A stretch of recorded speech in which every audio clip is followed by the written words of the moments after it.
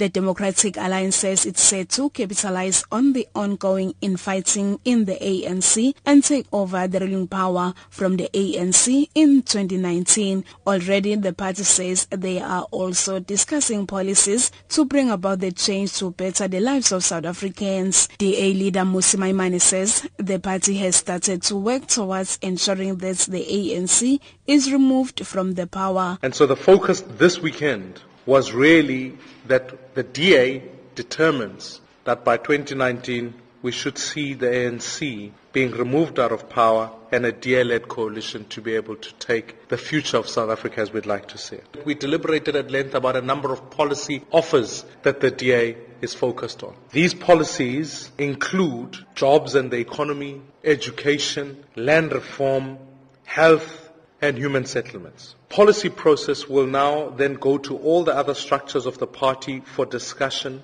Maimane says the outcome of the issues relating to Western Cape Premier Helen Zille was well received by the Federal Council of the party. The case around Premier Helen Zille is twofold. South Africa should never lose track of reconciliation. It doesn't matter what level in the organization you are, everybody must account that the Western Cape runs the best government in the country. And that ultimately, unlike any other political party, when people do something in the organization, they are held to account. You show me any other party that does that. And that, in fact, it's become quite clear, and I'm really excited about this, that even here at this Federal Council, the decision that was taken upon was welcomed by many of the delegates, by all the delegates, in fact. The organization is focused on the road towards 2019.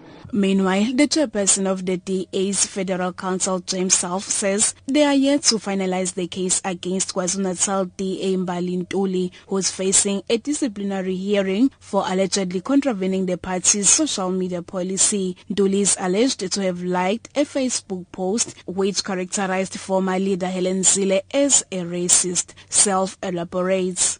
Deal with the Mbali Ntuli issue. What happened is as follows. That the Federal Legal Commission undertook a preliminary investigation. The preliminary investigation was presented to the Federal Executive. The original complainant, Mr. Madikizela, said that the Federal Legal Commission had not correctly encapsulated the original complaint that he made. And so the matter was referred back to the Federal Legal Commission for it to interact with Mr. Madikizela to establish whether his complaint had indeed seen its expression in the investigation. The Federal Legal Commission has not yet reported back. It will report back at the next meeting of the Federal Executive. The Democratic Alliance says it will use the next 700 days to strengthen its position to take over the ruling power from the ANC. I'm Nonkululeko Hlophe in Durban.